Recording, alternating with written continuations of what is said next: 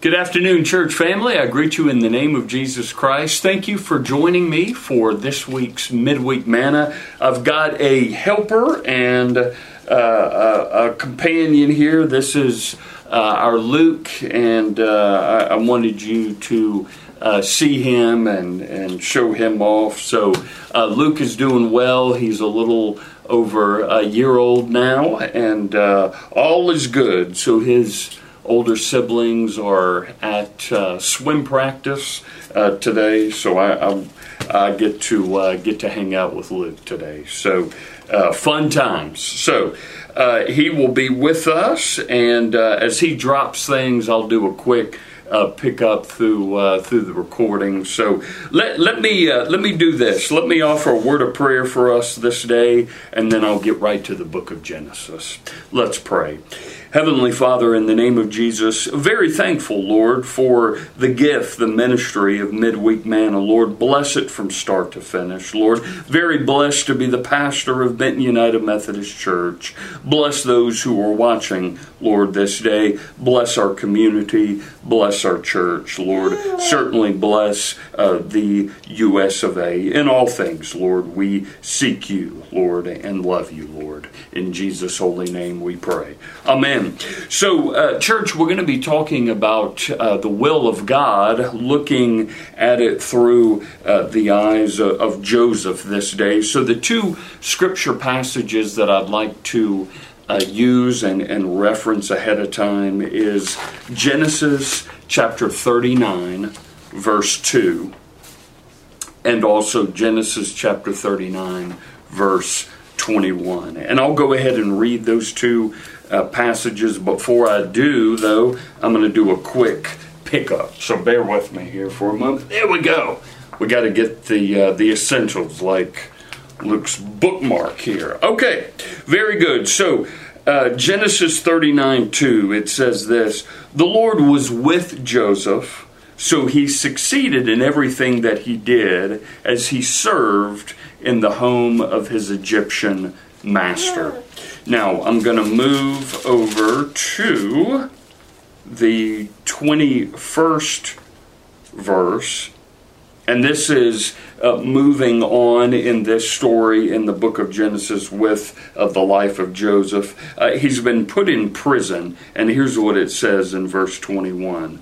"But the Lord was with Joseph in the prison and showed him his faithful love. And the Lord made Joseph a favorite with the prison warden."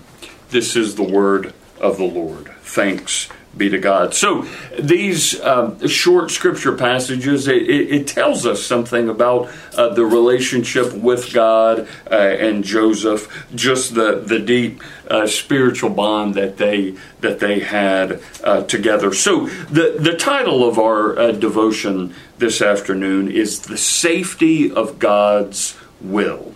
So the subtext here is going through trials doesn't mean that you're out of step with the Lord, because I think that's only human nature, right? To question, to be troubled by the fact that when we're going through these trials, although the Word of God never says that we won't, we question these things. Why, God? Why is this happening to me? So a bit about the will of God. The will of God, we talk about it in church and our Christian circles. We hear repeatedly that the Lord has a plan for us and that it is good. We are instructed to seek it, to embrace it, and to live with it. We are even told that it is the key to our future. But what is it, right? What is the will of God? Something that I believe that we've all questioned, we've all wrestled with. So, even though God's will sounds like something we would like and even need, to know the whole idea of it often stirs up more questions than answers. After all, it is the will or the volition that drives the workings of the universe, the paths of empires and the lives of all people, of God, of the all-knowing, all-powerful, unseen, indescribable creator of all things. Who wouldn't want to be more aware of such lofty information? So the writer talks a moment about himself. When I was a child, I wondered daily, am I inside God's will? My internal monologue went something like this. Did he agree with what I chose to wear to school today? Did he want me to eat breakfast at home or in the cafeteria? Maybe the way I wear my hair or the outfits I chose could start a conversation that would give me the opportunity to lead someone to accept Jesus. But I was a mess. I was paralyzed. And every time something bad happened, I was sure it was because I was outside of God's will, exposed to evil because of some misstep. I realize now that I equated God's will with safety. If life was going along well enough, I was accomplishing His will. If not, I was outside of it. I was giving myself much more credit and pressure than was warranted. I've always been drawn to the New Testament, the writer says, and Joseph's story was one that I held close. But looking at it now, I can see I missed a main point in the story. While Joseph was going through serious trials, the Bible repeatedly says and quotes, the Lord was with Joseph. First, his brothers sold him into servitude, but God was with Joseph, so he became a successful man, and that's from Genesis 39:2.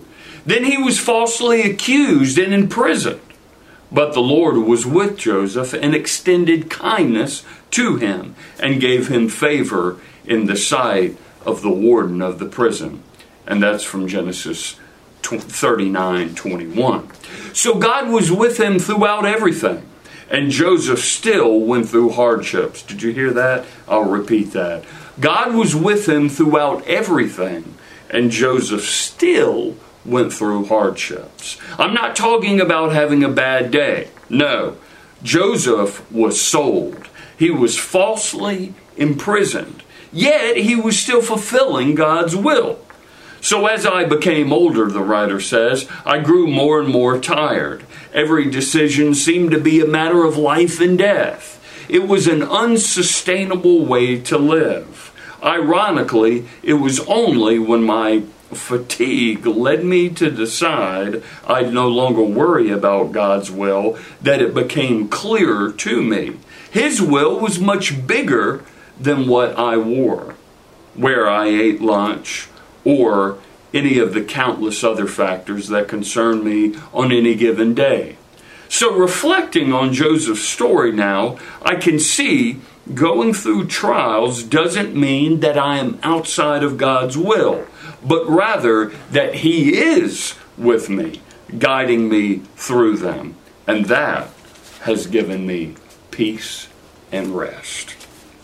A good word, because each of us certainly ponder the will of God, and when it doesn't go our way, we wonder, what happened, Lord? What is going wrong? So, good word that I wanted to share with you this day. Luke, you did good overall. Good boy. Good boy. Good boy. I tell you what, we've been working on bye-bye, so let's see if Luke can give a bye-bye. Luke, you want to say bye-bye? You want to say bye-bye? Bye-bye? Bye-bye? Look at him. He's being bashful. So I'll help Luke just a little bit, and we'll say bye-bye together. But he is pretty occupied with his bookmark here. So let me do this. Let me offer a word of prayer, and then we will go bye-bye for today, okay? Let's pray.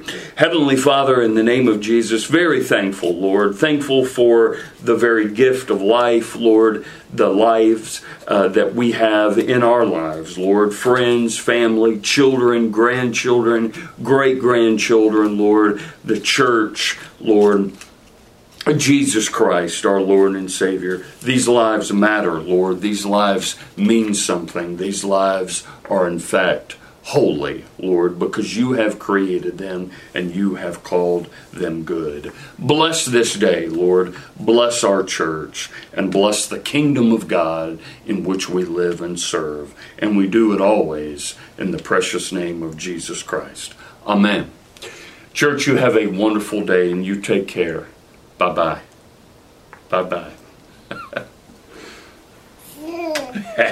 Yeah.